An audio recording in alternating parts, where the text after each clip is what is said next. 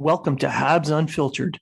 This independent podcast is featured on the Hockey Writers and iHeartRadio, bringing you honest and unfiltered entertainment and discussion on the Montreal Canadiens and hockey news.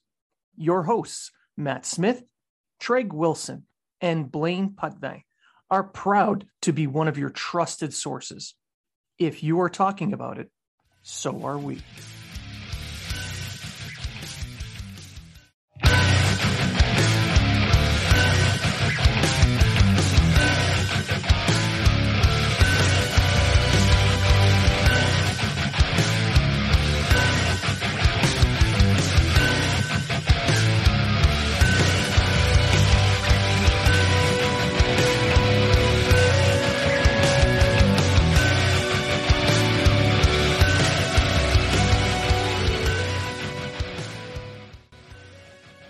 Welcome to Habs Unfiltered, presented by Manscaped.ca.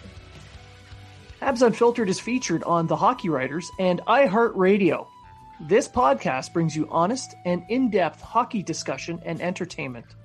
Our hosts, Matt Smith, Treg Wilson, and Blaine Putney, are proud to be one of your trusted sources for Habs and hockey news. If you are talking about it, so are we.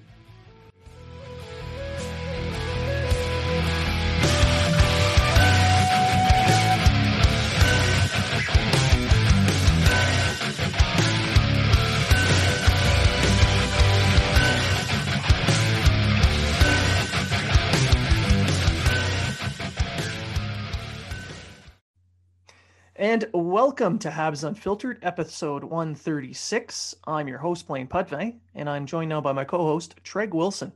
Good day, good day. Matt Smith cannot be here this week as he is, quote-unquote, working, whatever that is for the Air Force. No one knows. It is a mystery. Making coffee and computer share races.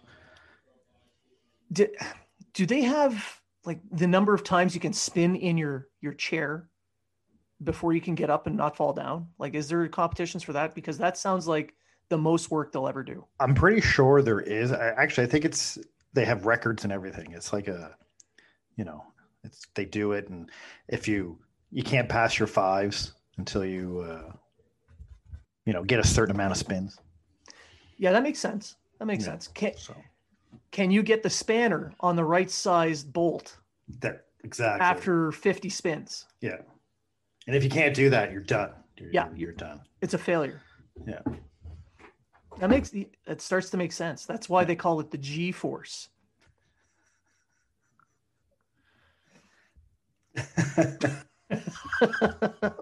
Matt's not here to defend himself, so this is what we're doing. That's why they call it the G-force. That's right. They also have to play volleyball in their jean pants and no shirts. Yeah. So, but you can't. Fun. You don't move up to the jeans, the full jeans, until after your fives. Until then, you're wearing jorts. Well, the mess at the dive unit just voted in a volleyball court, and I made that a thing, saying we can't play unless we play in jeans. So just jeans and military boots. So if we don't do that, yeah. Oh boy, but divers, they're the cool guys. There's something. Anyway, so we're going to talk a little bit about. We got a few things we're going to talk about. We're going to talk a little bit of news and notes from around the NHL. We have some talk about Price and Weber and the expansion draft, some meritocracy talk, and whether or not the team needs a shakeup. So we'll just kick it off right now with some news and notes around the NHL. Patrick Marleau tied Gordie Howe's record for the most games played in the NHL last night. So congrats to him. I'm looking forward to when he actually breaks the record. And when he does in his next game played, I hope he scores a goal, gets an assist, and drops the gloves. You want to do it right. I don't see him dropping the gloves because I don't think Marleau has ever dropped gloves, maybe. Well, if he hasn't, this is the time to do it. It would be good. It would be good. Too bad COVID wasn't on, because I'm sure, Mark or Marty or someone would be there to congratulate him or whatever. But Yeah. it's a good, I mean, hey, it's good for him. Like, you're not going to see that very much often going forward, because most players don't play this long in the league. I'm surprised Jaromir Jagr never came close to that, the record. He played forever, but Well, he left for 5 years. he did. So, but yeah, good for him. It's a great, like I say, it's one of those stats, one of those things that it's going to be rare moments when they happen. So, good for him. He had a great career, mostly with San Jose. And yeah, Don't forget his time with Carolina. That was an epic time with Carolina. Yeah. His whole summer. Yeah, let's trade him to Carolina for a first round pick and then him never play a game. But yeah, so I mean, he led Toronto to the first round, and no, I mean, I joke. He's probably one of the best players that's probably never going to win a cup. It is kind of sad that he didn't get a Stanley Cup in his time in San Jose. I mean, that the Sharks have had really good teams for such a long time, and he was a big part of that. So, minus the Stanley Cup, it's still a Hall of Fame career, in my opinion. Oh, definitely a Hall of Fame career. Same with like guys like Joe Thornton or whatever. If they don't get a, or did Thornton win a cup in Boston? No, I think he was gone by then. Oh, definitely Hall of Fame worthy. I mean, it's just a sad, because they did have good teams there in San Jose. They just didn't have that extra push. I think they went to one final, and then they lost that final to whoever they lost it to. But yeah, they went up against a lot of really good teams in the West. Yeah. Detroit definitely took its toll on them. Because back in the Arturs Irbe days. That's right. So congrats to Patrick Marleau, and good luck setting that new record. Hopefully with a Gordie Howe hat trick, which would be epic. It would be. Yeah. So the next piece is JT Miller. I know Habs fans don't like him very much. I don't know why. I like him. He's a hard-nosed guy, and he is a leader. And he took that leadership role seriously recently with the Canucks coming out of COVID protocols. They started practicing again, and he mentioned, and I'm going to quote him here, he talked to TSN, to Farhan Lalji, and said, and I quote, "I don't feel ready, if I'm being honest. It's kind of crazy. I know everyone has a job to do, but to expect our entire team to be ready to play in one practice and a pregame skate is a bit hard to comprehend." So he's referencing the fact that they've been in COVID protocols for about 3 weeks. Some of them have been getting IV drips. Hughes, it's been reported it was taking IV drips. Most of the team has been hit pretty hard with this, where they were actually in bed, unable to move, train, anything. And he brings up a good point. One practice and a game day skate, and you expect them to be back into full swing of things. That's not safe. No, it's not safe. It's, I mean, he brings up a great point. I personally think he was hinting at, let's just call this Vancouver team done. And he probably has a good point. They had the Brazilian strain of the COVID, or the Brazilian, which I guess hits pretty hard, and it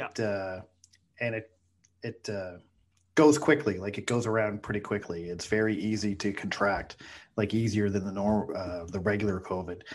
And when you have a whole team, like, I could see it was like 3 or 4 guys, but they pretty much had the whole team with this, coaches and everything. And their families, family members and stuff like that. And he wasn't wrong in what he said. He's right. I'm going to play devil's advocate and looking at the NHL side of things. They're saying, well, we got to get these games in, blah, blah, blah. They wanted them to start Friday.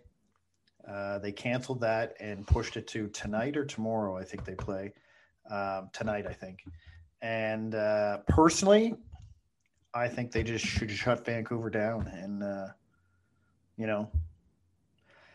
odds of them making the playoffs are slim. They're a little bit better than, well, we can get into that later, but if Montreal plays 500, they have to go 13-6. So in 19 games, and coming off a 3-week absence with one practice and everyone's still recovering from COVID, I Like just back don't to backs and the whole thing. I just don't see them winning No. 5 games, let alone 13.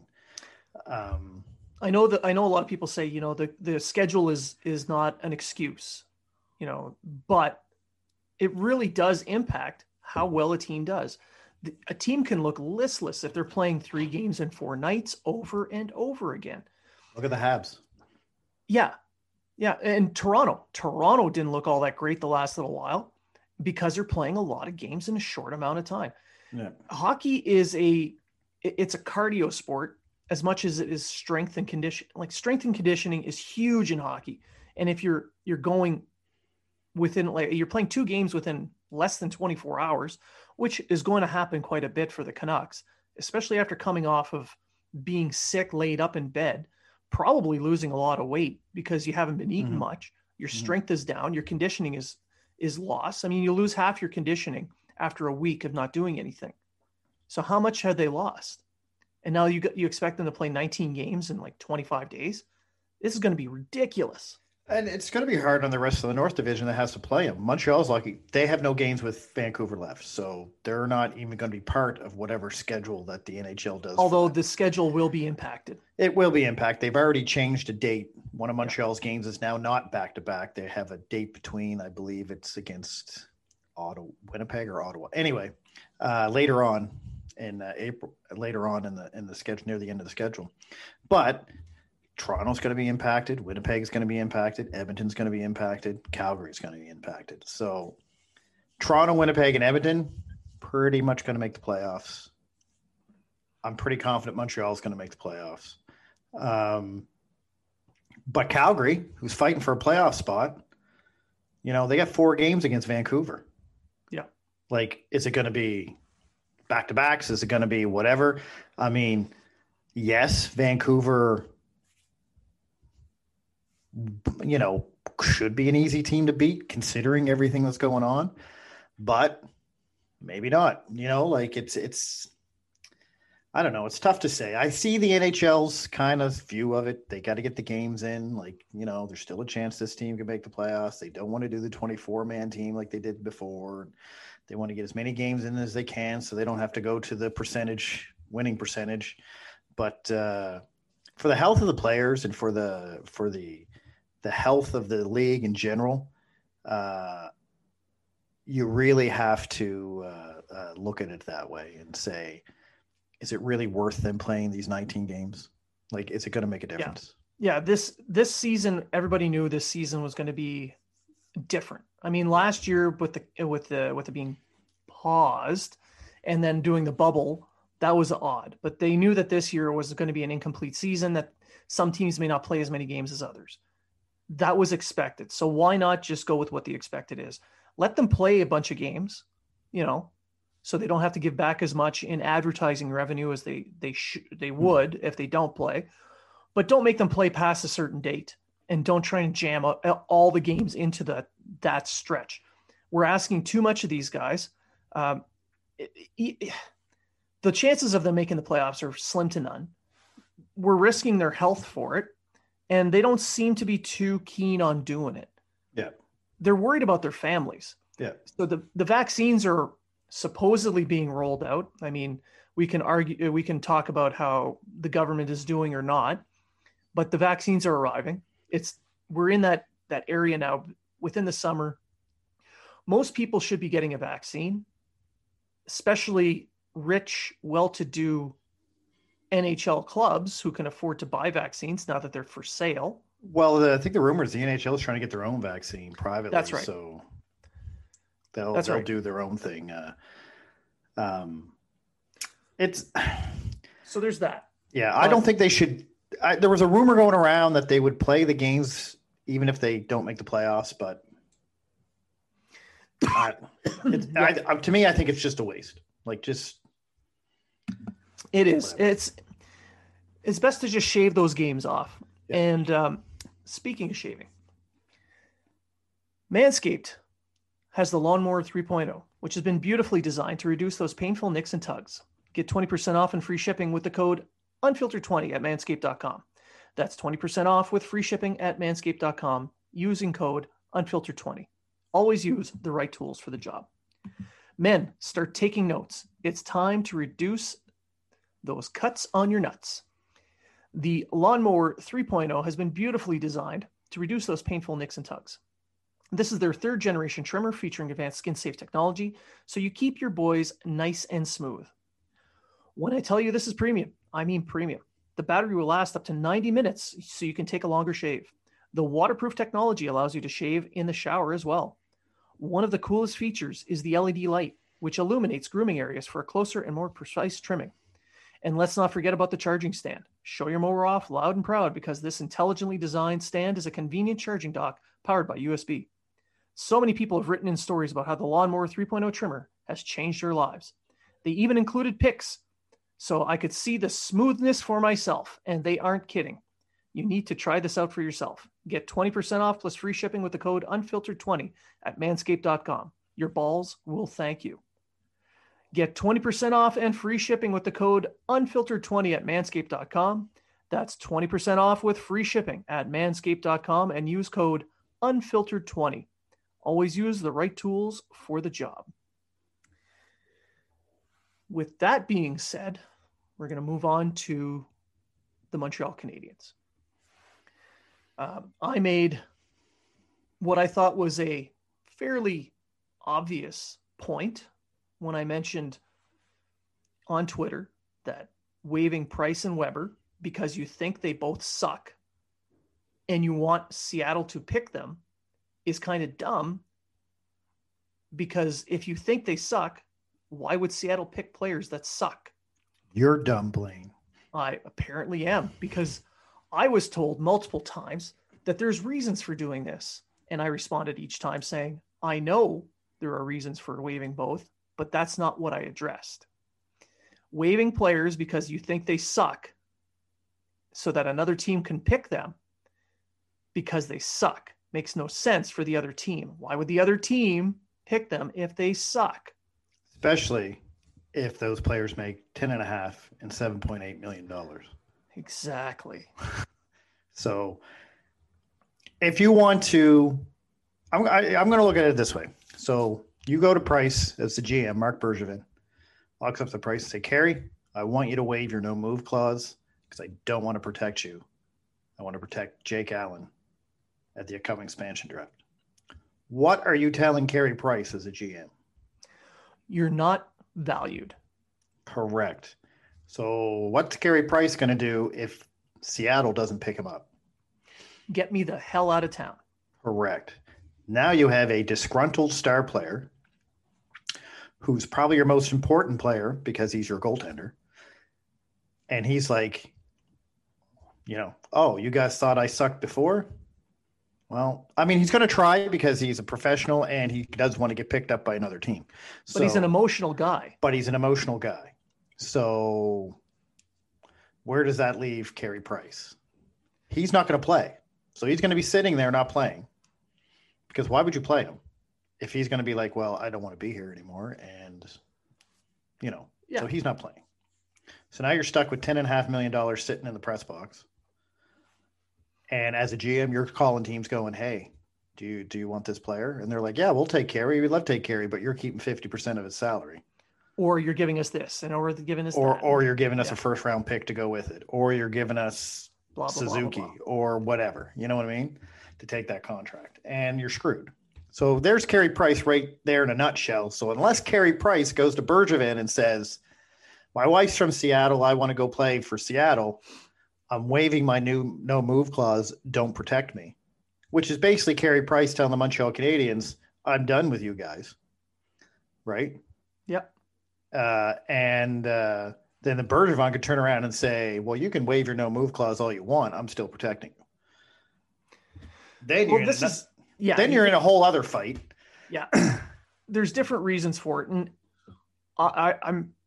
you don't ask a player who has a no move clause to waive that no move clause if you don't plan on actually moving them. Correct. Absolutely. What benefit is there to you? And I know that the argument is, well, if you don't protect those two, you can protect two others because we know Sure. Seattle won't pick them. Sure, but who are you protecting?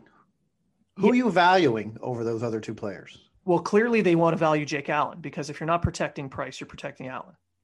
There's other ways to protect Jake Allen. There is, but and that's neither here nor there on this argument that I'm making.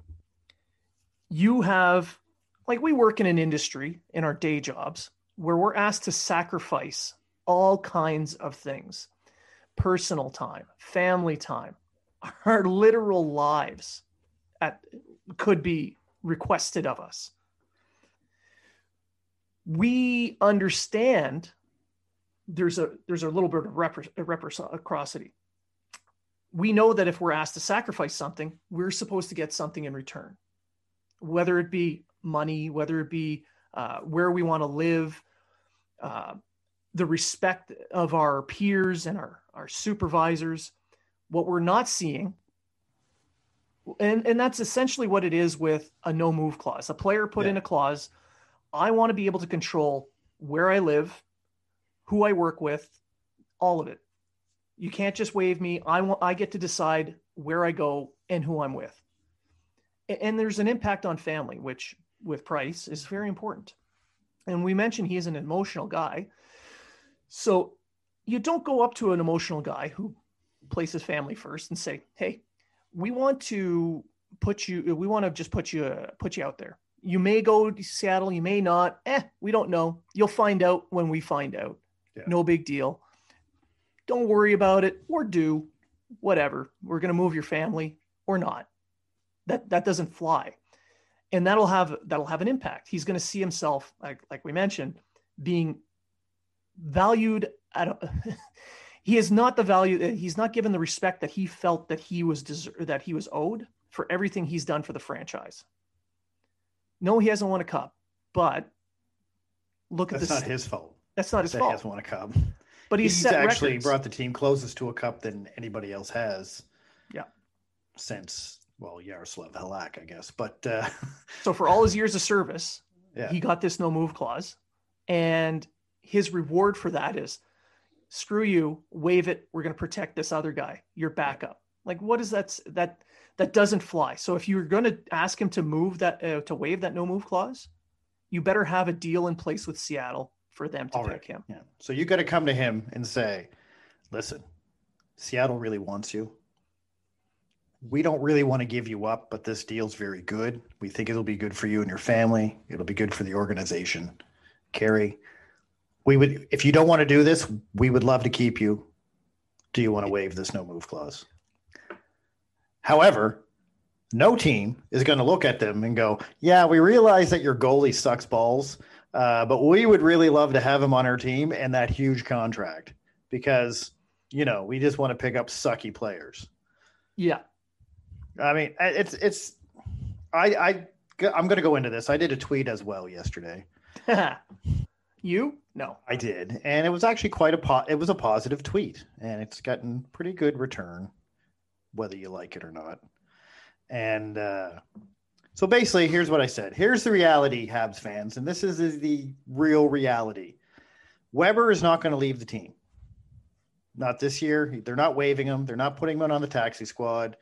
They're not whatever. Carey Price isn't leaving the team unless he wants to. Bergevin, when it comes to Weber, Bergevin loves his leadership. He thinks he's the big reason the leadership is there. Question that all you want. I don't care really, but Weber's not going anywhere. Bergevin is not going to get fired. He's not going to get fired now, and I highly doubt he's going to get fired at the end of the season. Maybe next season if the team doesn't improve, but he's not getting fired this season. The Habs are going to make the playoffs. The Habs could win 4 games for the rest of the time out and still have a better chance of making the playoffs than Calgary or Vancouver. That's just mathematics. So as much as you say, everyone you says and your advanced stats, as much as everyone says after every loss, we are not making the playoffs. Montreal literally has to play 200 hockey to not make the playoffs. And they're better than that. And they are. People on Twitter and Blaine and me and everyone else, we do not know more than the GM or the head coach of an NHL team. That's not true. I know so much more. I know things. I drink and I know things. We have opinions. We have ideas. Some of them sound good on paper. Some of them sound good in our heads. And some of them, they're not bad. But if we knew more than they did, we would not be sitting here doing a podcast or on Twitter saying how much we know. We would be behind a bench somewhere getting paid to tell people what we know. Hey, and just putting it out there, I am also Francophone. So if the Montreal Canadiens are hiring, I'm available. I will gladly retire from the Canadian Armed Forces and come work for you. The world's not going to end if the Montreal Canadiens don't win a game or make the playoffs. Are you sure? Are you sure? We will go on. Do you know that for a fact? I do. But if you knew more, you'd have the job. See, it's a catch-22. It's true. And guys, hockey's just a game. Now, mind you, I've had a death in the family recently, and I put things are in perspective. Hockey's just a game. Does it bother me when Montreal lose? Of course it does. I'm a passionate person. The fans are passionate.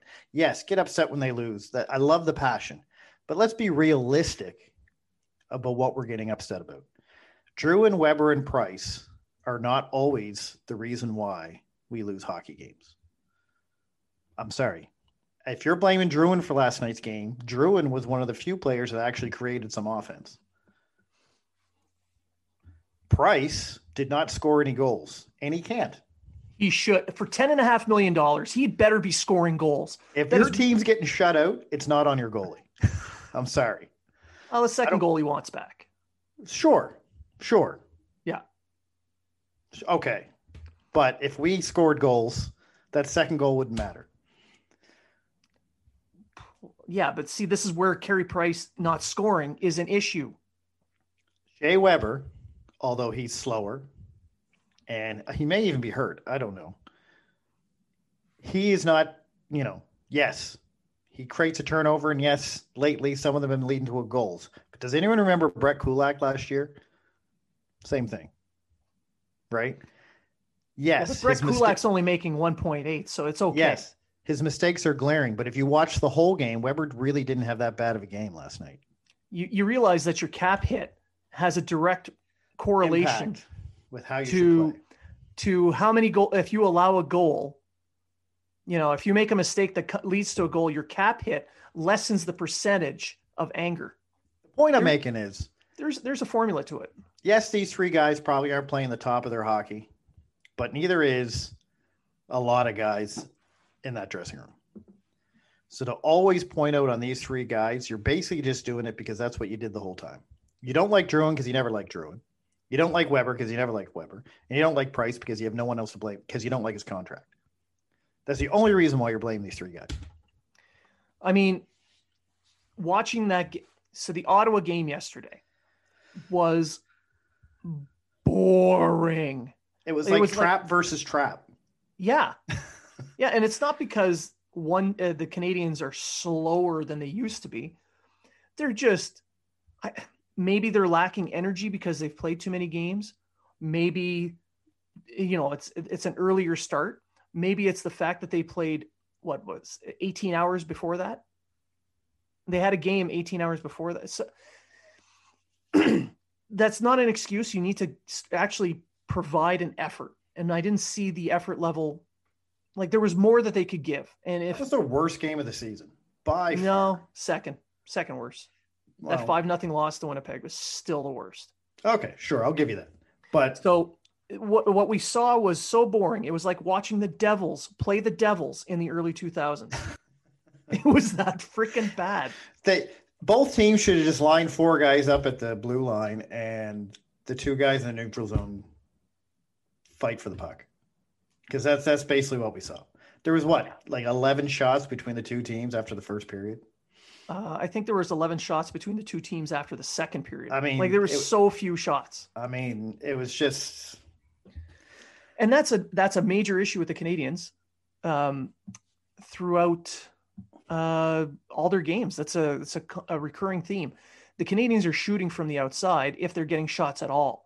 They're not getting any traffic to the front of the net. They're not getting rebounds.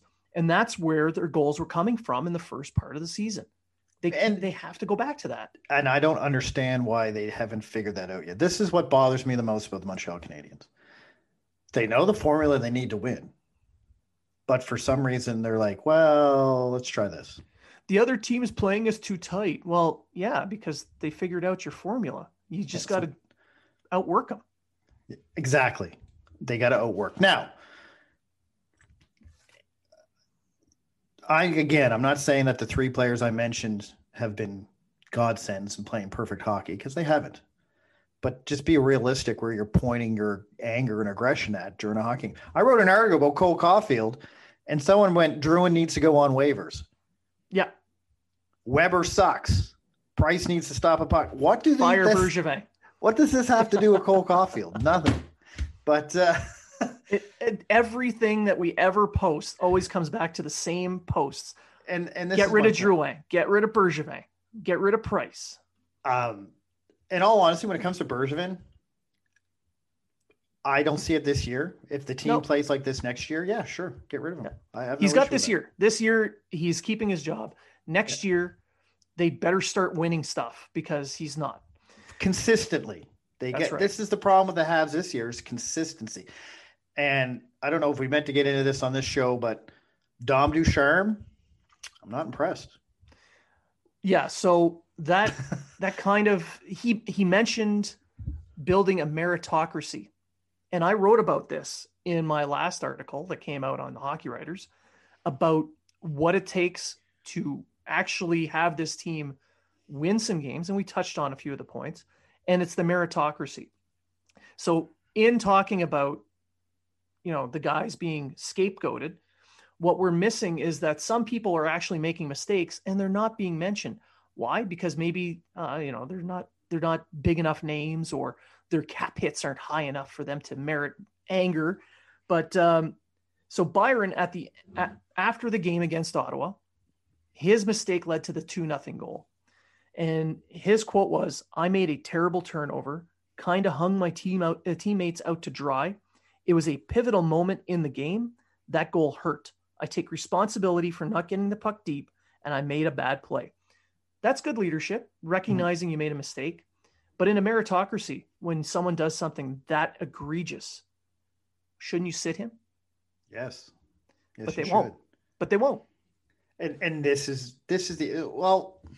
Eric Stahl. Look at Eric Stahl. Scored the overtime goal. Everyone loved him, and he's done nothing since. I'll argue he's doing what he was brought in to do, which was win faceoffs. He's almost 60% on the faceoff circle, although the last 2 games he hasn't been all that great. But other than that, what has he done? He's done absolutely nothing. No, and I think sitting him to play Evans would be a good idea. Like having Stahl there as a veteran leadership, great. But he can't. He seemingly can't play every game. I mean, just watching him, you see he just doesn't have it there. Yeah. So if you sat him, played Evans, then he played Stahl, go back and forth, you might see more out of him at that point. But now you're getting into a cap issue that the Habs have. Oh, yeah. Now. So, well, it's not so much cap. But we'll get into that. We'll get into that later. But the thing I'm struggling with Ducharme is he's actually no better than what Julian was. I look at him as a cross between Therrien and Julian. He's Therrien because he likes to blender his lines up almost every game, although he does keep pairs together. He's also a rookie coach, and rookie coaches tend to try to placate their veterans. Yeah, and that's another thing is he's kind of pushing the veterans, and when they make a mistake, he's kind of like ignoring it. Although, let's take Mete, for example. Mete made a mistake in his last game, I think, with Montreal, and he sat for the final 10 minutes of the hockey game. Yeah. So why are you sitting him when he makes a mistake, but when Weber makes a mistake that leads to a goal, you're not sitting Weber? Because it's Shea freaking Weber, and you want to placate your captain. I get that, but if you want to talk about I can't say that word. Meritocracy? Yeah. Meritocracy, everyone should fall into the same boat, whether you're the captain or whether 100%. You're the rookie sitting at the end of the bench who only gets 2 shifts a game. And this is why for the last month and a half, we've been talking about managing Shea Weber's minutes. Yes, he needs to play second line minutes in a conversation. He is not a first pairing defender anymore. No. He was, but he's no longer. You can argue about how big his cap hit is until the cows come home. The reality is he is 35, going to be 36. He has put a ton of mileage on that body of his. And as much of a hard worker he is, a workout fiend that he is, it's your body's going to break down. You're going to slow down. It happens. So now he's a second pairing guy. And there's no shame. There's no shame in that. You can still be a second pairing guy and produce. Yes. He can still be on your second wave of your power play. He's not your main weapon, but he can still be there. He can still play on the penalty kill. You can still pair him up with Sherratt as a shutdown pairing in the last minute of a game when you're up a goal, or you got to shut down a line for a couple of shifts. Nothing wrong with that. Or even take him off the power play altogether. It's not really going to matter. I mean, I like his shot, but my point is you can do that. Yeah. You just need to manage how many minutes he plays in a game. In the game against Calgary, him and Sherratt did play second line minutes. I don't know if that was because of Sherratt's first game back or what, but Petrie and Edmondson did get the top line minutes. Which they should. Now, when Gustafsson and Merle come in, and Edmonton, I believe on Tuesday they're eligible to play. We'll see. We'll see what happens. I personally think Gustafsson on a second line might pair up well with Weber. I don't like his defense though. You mean no defense? He's more of a have him in there to throw him on the power play type guy. But I think Merle could fit perfect in with Weber. But where does that leave Sherratt? And if you really look at analytics, if you're an analytics guy, Sherratt and Weber have the 8th best GFX in the entire league. So the expected goals for, for GFX percentage, for the entire league for defensemen with 200 minutes or more. So, but they're two alike as a pairing. They're both stay-at-home defensemen. That's right. If you have two stay-at-home defensemen, where are you going to be? You're going to be staying at home. You're going to be staying at home. That's why I said I like them as a shutdown pair in situations. But Weber needs someone less mobile. Minutes. He needs less minutes. He needs less minutes, and he needs someone more mobile. Yeah. So throw Kulak on there. Throw Romanov on there. Both would be good fits. They can take turns. I mean, but not as the first pairing. No, and that's the problem. The problem is Ducharme still wants to throw Weber out with whoever he's with as a first pairing, and that's right. You can't do that. First of all, it didn't work with Romanov because Romanov's not ready for first pairing minutes. Even though I think Romanov's playing a pretty solid game, like he's playing pretty solid hockey for a rookie, but he's just not ready for a first pairing, second pairing, maybe. Sure, try him out. Why not? Move him up and down. Put him on the power play too. I mean, he did really well on power play. The kid can walk the line. Yeah. He gets his shots through traffic. He's not pounding slap shots as hard as he can, top corner, but a quick little wrist shot that hits the goalie's pad for a rebound is just as effective in today's NHL. I mean, he has a shot unlike what Mete had if you put him on the power play, but exactly. I just want to throw a dig in at Mete. Didn't take him 127 games to score a goal. No, it took him 5? Yeah. And this is the thing, there's no meritocracy, even though he said he was going to build one. And while I see the point on Weber, he's your captain. You're not going to sit your captain. You're just not. No, but you can take his minutes away a little bit. Correct. You could even say Drouin. Drouin's having an off game, sit him. Yeah. And I know people are going to say I'm a big Drouin fan. I like Drouin. I don't think Drouin's playing bad hockey. I'm sorry. I know he's not scoring goals. I know he's not putting the points up lately, but he's not playing bad hockey. I'm sorry. He's not. Well, the only person putting up points right now is Toffoli. Exactly. Suzuki's putting up points, but even Suzuki's not playing great hockey even though he's getting points because Toffoli's scoring goals for him. But he's young and his cap hit is a certain level, so you're not gonna crap on him. And he's not the French superstar that was traded for a superstar defenseman and blah blah blah blah blah blah blah blah blah. Yeah, it's hard to say. I mean, the guys that I think are playing bad hockey are Stahl. I think Weber could be better, and we've just exhausted what we could do with Weber. Petry's playing terrible hockey lately. He is not up to his standard. Let's put it that way. Yeah, I mean, he was Norris Trophy talks right up until about a month ago, and now he's just nothing. I wouldn't even put him in. I wouldn't even question him for the Norris now, but he's just it's a team effort. I guess what I'm getting at is a team effort. You can sit there and pick apart this guy or that guy or this guy or that guy. Not everyone's going to play on top of their game all the time. Not everyone. People are going to go into slumps. People are not. Kotkaniemi, I think, is one of the better players on the team, yet he hasn't scored any points in quite a while. You just can't look at the score sheet and determine whether a player's played well or not. And this is where the meritocracy kicks in, because if you got a line that's rolling, let them go. Give them more ice time. Exactly. You got one that's sucking the hind teat and they're not doing anything.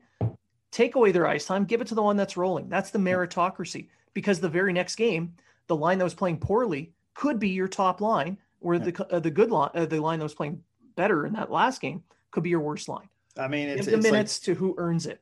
Exactly. And Ducharme's not doing that. He's not. I mean, I didn't like his presser last night. He was kind of like, we got to work together. We got to get through. I mean, It's almost like he sounded defeated. Sounded tired, worn down. That's not what you want out of your coach. I'd rather him come in and say, these guys played like shit and they better get their shit together. Yeah. But this is where they need a little bit of a shakeup. Like, say, I don't know, get Drouin to stop wearing Lekkonen's gloves. Because holy stone hands, Batman. Well, in his defense, on the first one, Matt Murray threw his stick out there and he didn't have enough room. Why didn't he just shoot? Just shoot. He's afraid to shoot. You're 2 feet from the net. Shoot. There's no one there. You made an amazing play to cut off a pass. You intercepted a pass. You read the play, stepped in. And then you tried to make too many dips and dangles. Yeah. You're not in junior anywhere, Junior. Just shoot the puck. But who created the offense? Jonathan Drouin. That's right. He made an excellent read, cut off that pass, because Ottawa likes, for whatever reason, pass the puck in front of the net. And I've noticed the Canadians doing it a lot too. Yee. Yeah, so maybe stop wearing Lekkonen's gloves. Poor Lekkonen. I know. He tries so hard. Did he even play last night? I haven't even heard his name. He did. Night. He was actually very effective. He was on the fourth line playing with Perry and Stahl. He retrieved pucks. He battled hard. He did well on the penalty kill. He did all the little things that you need for a player to do to help a team win. I thought he was with Mete because I didn't hear or see neither one of them on the ice last night. Well, the only time I saw Mete was when he was talking to Kotkaniemi between plays. Well, I guess he's not going to be that top 4 defenseman for the Ottawa Senators. Is that what we're saying? No, I don't think he was ever going to be. I was sure he was going to be after all the waiver talk. So. Oh, yeah. But, Bergevin is a lot of things, but he has never been bitten by waiving a player. Waivers. No, he hasn't. And he never, well, I mean, he hasn't yet. I'm not going to say he never will be, but he hasn't. No, well, he won't be in this case anyway. Yeah. Question for you, talking about if the team keeps playing the way they're playing, does Dom Ducharme come back next season? I don't think so. I think they would have to do pretty well in the playoffs in order for him to come back next season. If they limp their way into the playoffs and lose in the first round, as much as I like Dom Ducharme and I like some of the system ideas that he was bringing in, I don't see him coming back. No. I mean, I was excited about Dom at the start. I've mentioned it on the show. I was like, oh, he's going to change things around. I like the way he looks at things. He's a good players coach. He's going to make this team an offensive, and he's done nothing that I thought he was going to do. Absolutely nothing. So he's been now, way too many times. Some of the problems have to do with team Personnel. construction. Yes. So I get the that. GM holds some of the fault here. Absolutely. But the way I look at it is, it's almost like, why did you get rid of Julian? Because they're playing pretty much the same as they were under Julian. Yeah. Well, I know why they moved Claude, and it made sense. It did at the time, yes. Yeah, but it didn't really give. I think he lost the room. It didn't give them that boost. Yeah. That they should get. Because they're very mediocre. Right now, yeah, they're not doing all that great. And saying that, for all you people who are worried about making or missing the playoffs, Montreal just has to play mediocre for the rest of the season to make the playoffs. Hell, they don't even have to be as good as mediocre. They can play like crap. They have 14 games left. If they go 7-7, they'll finish with 62 points. They get 45 now? 47. 61 points. Calgary has to go 10-1-1 in order to just tie. Well, they'll have the wins, so they'll be in. But in order to tie in points and make the playoffs, 10-1-1. Vancouver 13-6. Although I think I don't think we need to worry about Vancouver. So Montreal wins 4 games. Calgary still has to win 7. So I don't think anyone needs to worry about them not making the playoffs unless they really go disastrous.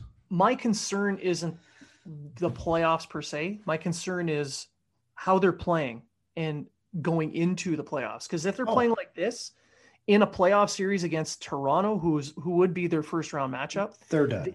They'll lose in 3 games because they'll just cancel the 4th. That's how bad they're playing. And I get that. And I get that. But I'm just keeping it to the whole, we're not making the playoffs.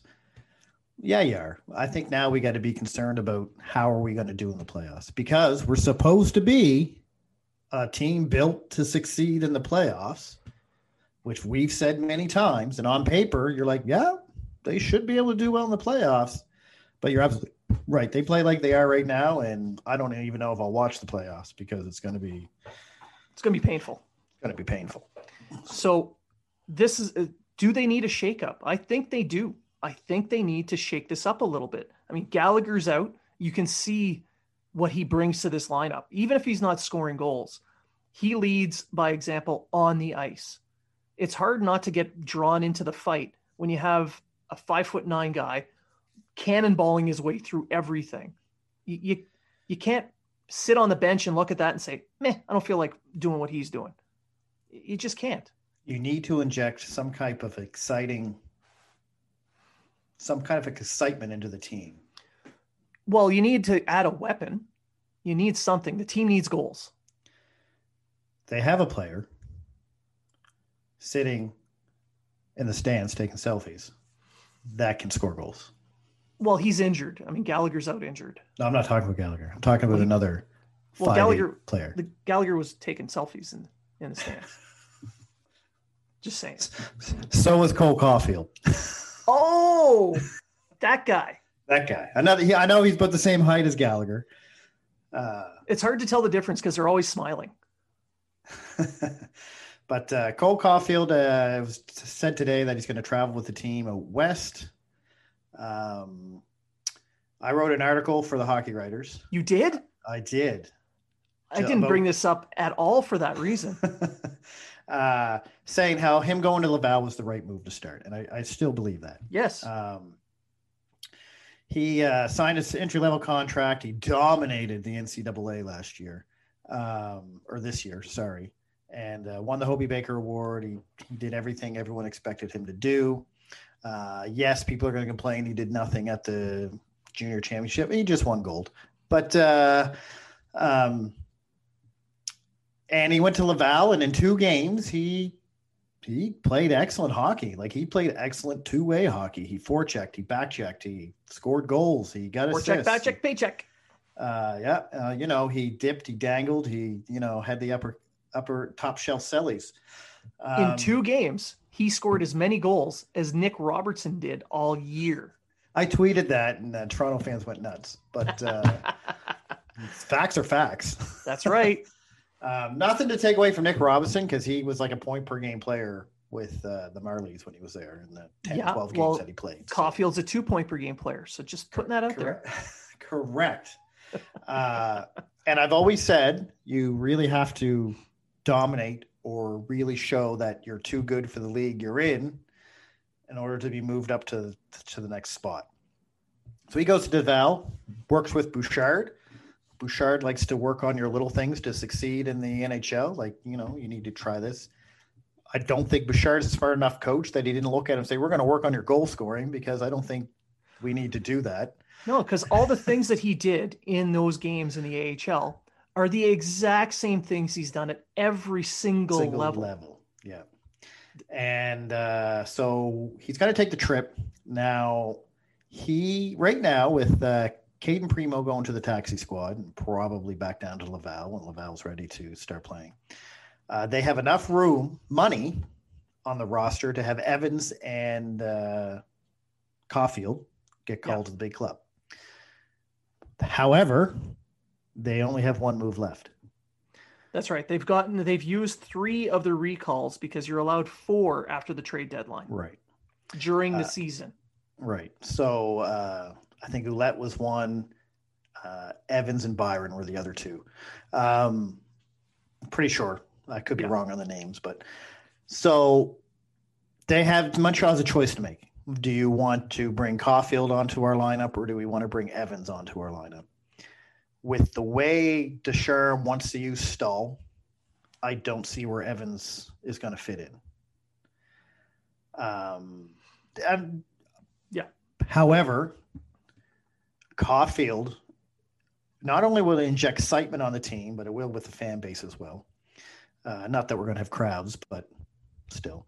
But it does kind of inject a little bit to the team where they're like, hey, we want this kid to succeed.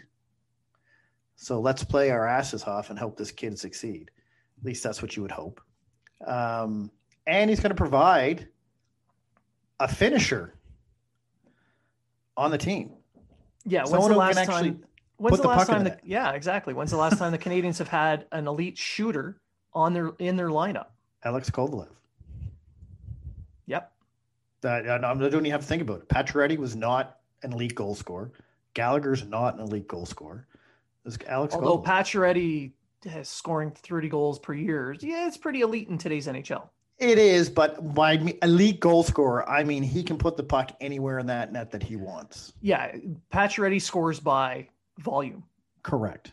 He's like, you could say Eric Cole or Michael Ryder were but an elite goal shooter. Scorers. But they're not elite shooters. No, Camilleri could have been. He's in the discussion for that kind of thing because he was a very good shooter. But Kovalev definitely. Kovalev could have had 120 points a season if he wanted to. He just didn't want to. Pretty much. Because he's never scored 100 points in his career, but that's Kovalev for you. But to put this guy in, just imagine him on the power play, just sitting over in that circle, and just the way he shoots the puck, the way he does it. Not to put too much pressure on the kid, but I just don't see him not succeeding with the Montreal Canadiens. Or you put him on a third line, and he's playing third line in air quotes. Yeah. Kotkaniemi's line. Put him on there. Toffoli. Well, Toffoli's playing really well with Suzuki right now. Drew KK and him. Yeah, that's right. Perfect. Yeah, and you put him on the second wave power play with KK, who has great vision and he can actually thread a pass through a crowd. And he's been doing that. Just no one can put it in the net for him. Exactly. So he puts it through the box, the penalty killer box, to Caulfield, who's on his normal spot, the Ovi spot, and that kid's going to score some goals. He's not going to be dominant 5-on-5 because of his size, but he's still got good speed.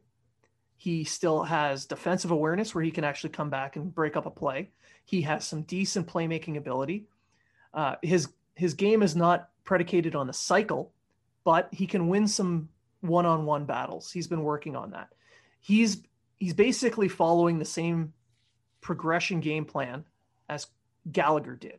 Different style of play, but he wants to put that level of effort into everything he does. Yeah, Gallagher gets the dirty goals, and Cofield's going to get the slick goals. Yeah. So yeah, and there's nothing wrong with that, and that's what Montreal needs. They just need a finisher. They need a guy who can put the puck in the net on a consistent basis, no matter where he's at on the ice. What's missing on the power play? A goal scorer. What's missing 5-on-5? A goal scorer. And this is not taking a goal scorer. And Yeah. this is not taking anything away from Toffoli or Anderson or anything like that. But Anderson's a power forward. Anderson's going to use his speed and strength to score goals. Toffoli's a north and south guy.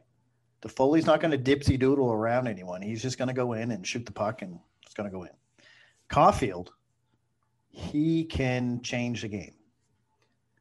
Yes, he can find those quiet areas and just dart in and out. It's a skill set that cannot be taught. Yeah. I mean, Toffoli does very well in what he does, but you're right. It's more of a standard north-south shoot as much as you can. Yeah. Anderson is his goal scoring is based off the rush, right, and some work in front of the net. They're different styles of goal scorers. Same with Gallagher. Gallagher's going to get rebounds. He's going to tip. He's going to stand in front of the net, and I don't know how a 5'9" guy gets in front of the net and scores as many goals as he does, but that's what he does. He's going to get in the goal. He's going to get on the goalie's case. He's going to get on the defender's case and draw penalties, and that's how he's going to get his goals. Yep. Caufield's going to find the open ice, and he's just going to wait for the pass. That's all he's going to do. And you're absolutely right. You can't teach that.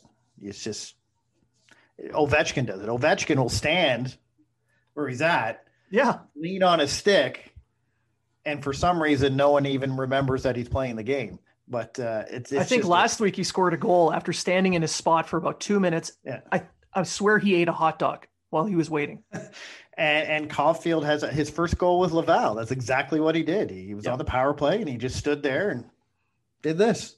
Whenever you guys are ready, I'm going to put this in. And the puck wasn't even a perfect pass. It was wobbly. It was just off the ice, but he timed it perfectly. Got all of the crossbar. He's bar down. We don't have a bar down. There you go. We do not have a bar down player. We don't have one on the lineup right now. In the lineup right now, yes. We have one. He's just not playing. That's right. And maybe putting in some youthful exuberance into the dressing room could wake up the team a little bit. As long as he's used right.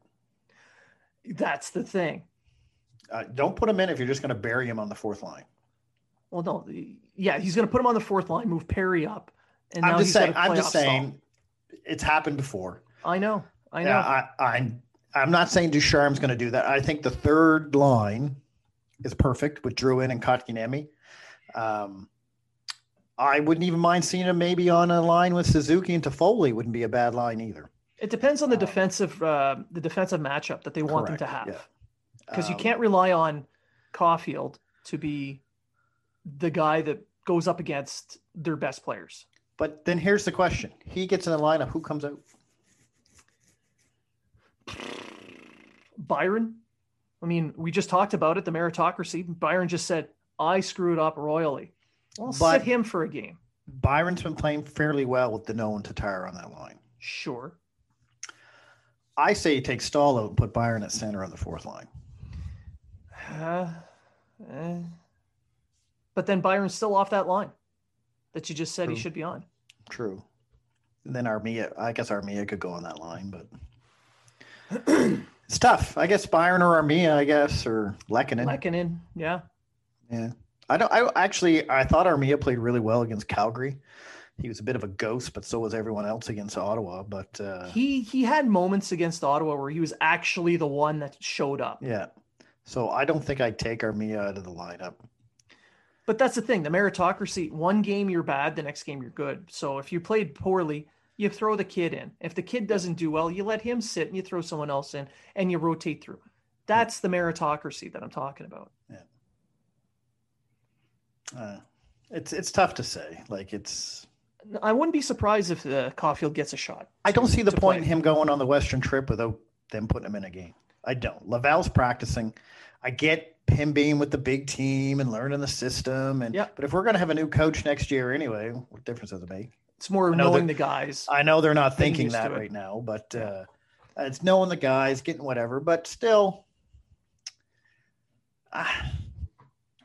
put them in a game. Fuck it. Like, just do it. Yeah. What's it going to hurt? Who knows? Maybe he'll get a hat trick and then never score again. And here's what's going to happen. He scores the hat trick. Suddenly he is the next Wayne Gretzky. Yeah. And then he goes a few games without scoring a goal. And then he's sent him to Laval. His development was stunted. You destroyed the player that I just argued that should be in the NHL. This is Habs social media in a nutshell. Everyone is angry all the time because they just lost until they win a game, and then they're super happy. Yeah. We can beat Toronto in the playoffs, no problem. Lose to Ottawa. This team's terrible. Shouldn't even make the playoffs. And this is exactly why we called the show Habs Unfiltered. We are going to say dumb shit, and we're going to call ourselves out because I'm guilty of doing all of that, like everybody else. I'm very realistic. Sure. Very realistic. You've had your moments. Just although I did say Montreal would finish third in the division this year. And I also said Calgary would win the division. So did I. I agreed with both those points. And we were so wrong. So wrong. Although Winnipeg has a chance to take the division lead. Sure. A win last night would help, but they have a chance to take the division. But here's the thing. Like I know some people, certain groups have gone out of their way to badmouth us and this show because we don't agree with their points of view sometimes. Ooh. Well, you know who. But that's okay. We don't need to agree all the time. How boring is life? If we agree, if everyone agreed, and I get your point. On Twitter, if we all agreed, it would be pretty boring. Yeah. This is the fun of Habs Twitter. I know we just crapped on them for being a little bit up and down, but that's part of the fun of it.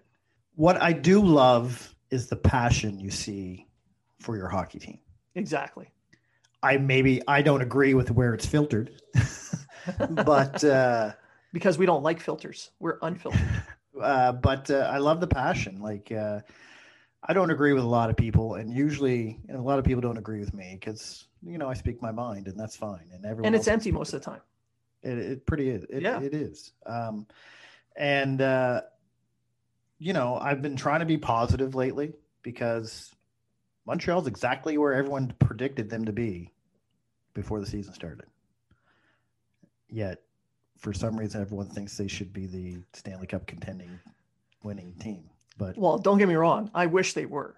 Everyone does. Everyone does. But not Leaf fans. Let's be realistic about this, right? Leaf fans don't want that. No. Well, which is why we want it, because fuck the Leaf fans. I mean, outside hockey, they're just in a world of their own where they don't even know what's going on half the time. So posting pictures in tuxedos and shit. Yeah. Oh, look at me. This is what we're going to wear for the parade. Yeah, James. We saw it. We're calling you out, James. Calling you out, James. Your beard sucks.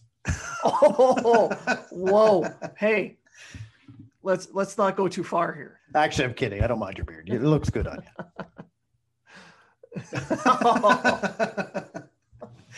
But can't all have the lumberjack look.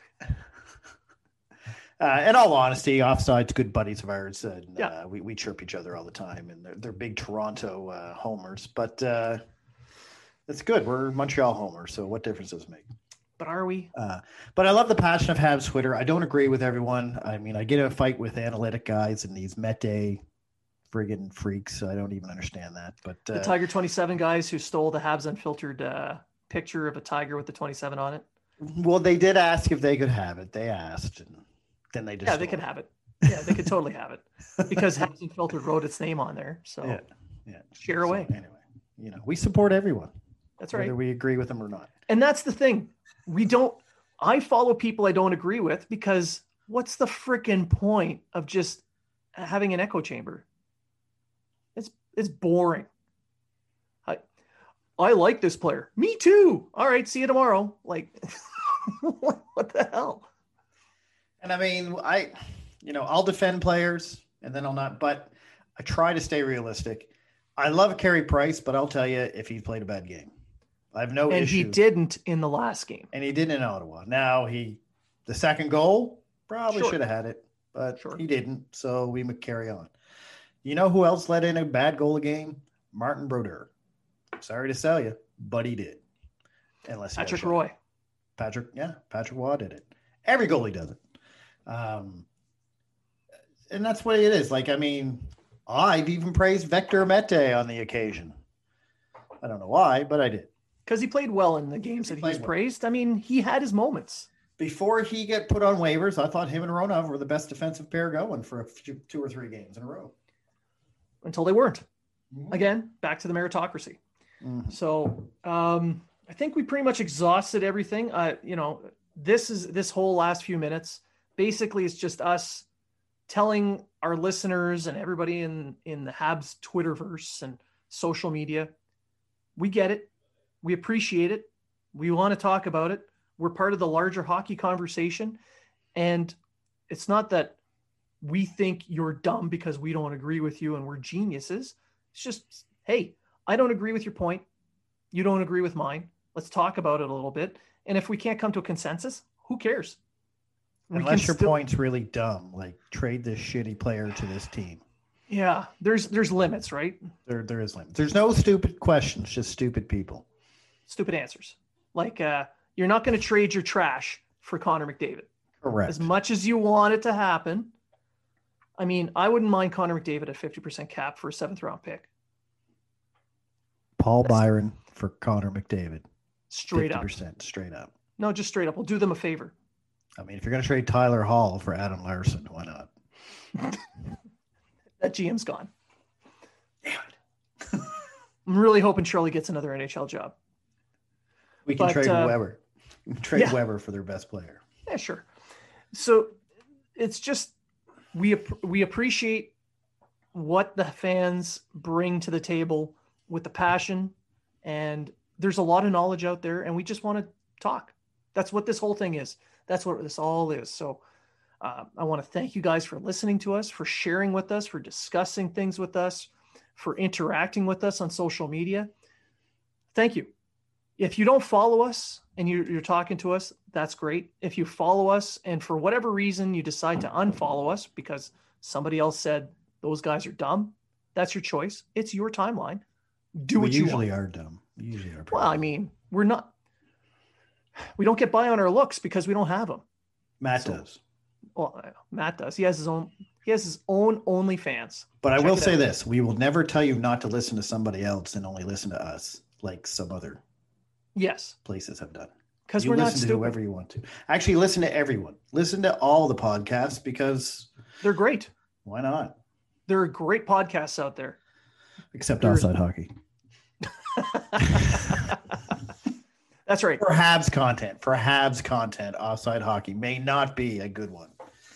No, you'll sorely lacking in Habs content.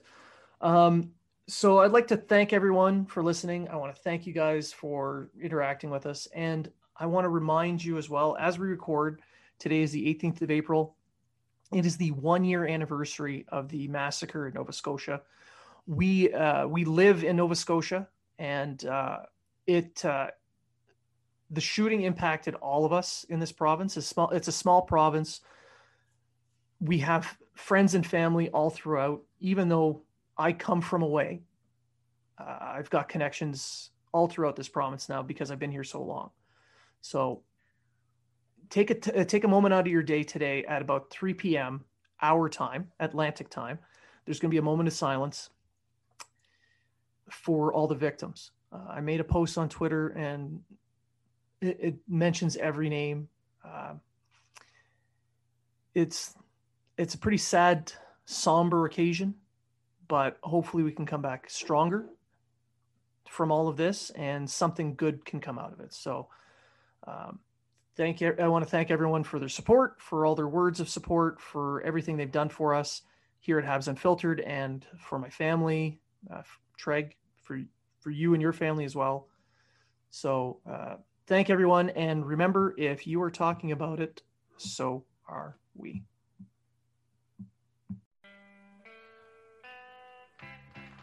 Are you in the market for quality sticks and equipment you can afford? There is a no-frills, no-nonsense company that wants to provide that to you. No Name Hockey. No Name Hockey is a small Canadian company started by former pro player Jason Goulet. When he retired, he searched for sticks that felt like when he was a pro, but could never find the right one or one that was reasonably priced. So he decided to start No Name Hockey. Now No Name offers high-quality, customized sticks at a fair price. They won't try to wow you with a fancy name. They will focus on providing you a pro stock quality stick that you can afford. The cost of sticks has gone through the roof due to sponsorships and licensing fees. No Name Hockey makes sticks for the no-names and players currently making a name.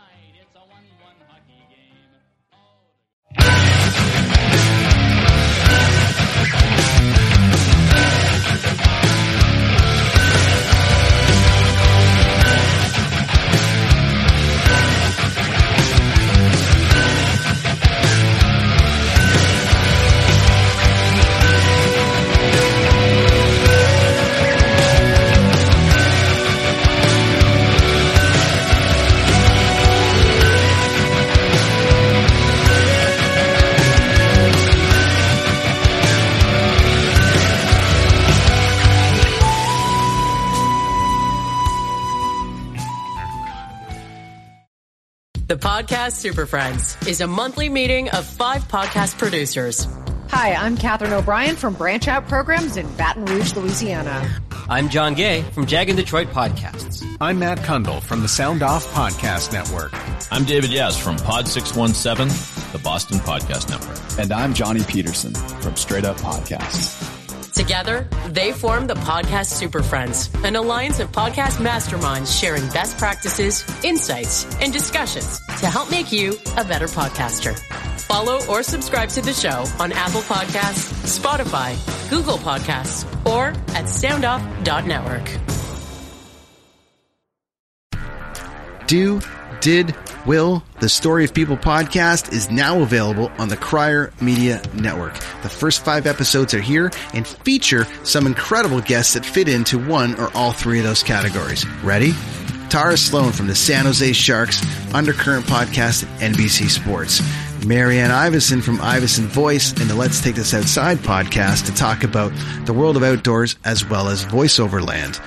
Ariana Hunsicker, future Canadian Paralympic swimmer, already winning tons of awards for this country. Scott McGregor from the Hot Wallet podcast to dumb down the world of crypto, Bitcoin, and NFTs so you don't have to. And Jackie Holowati from Climate Pledge Arena in Seattle, Washington, the first net zero carbon certified arena on the planet. Wherever you get your pods, wherever you watch your pods, and on the Crier Media Network.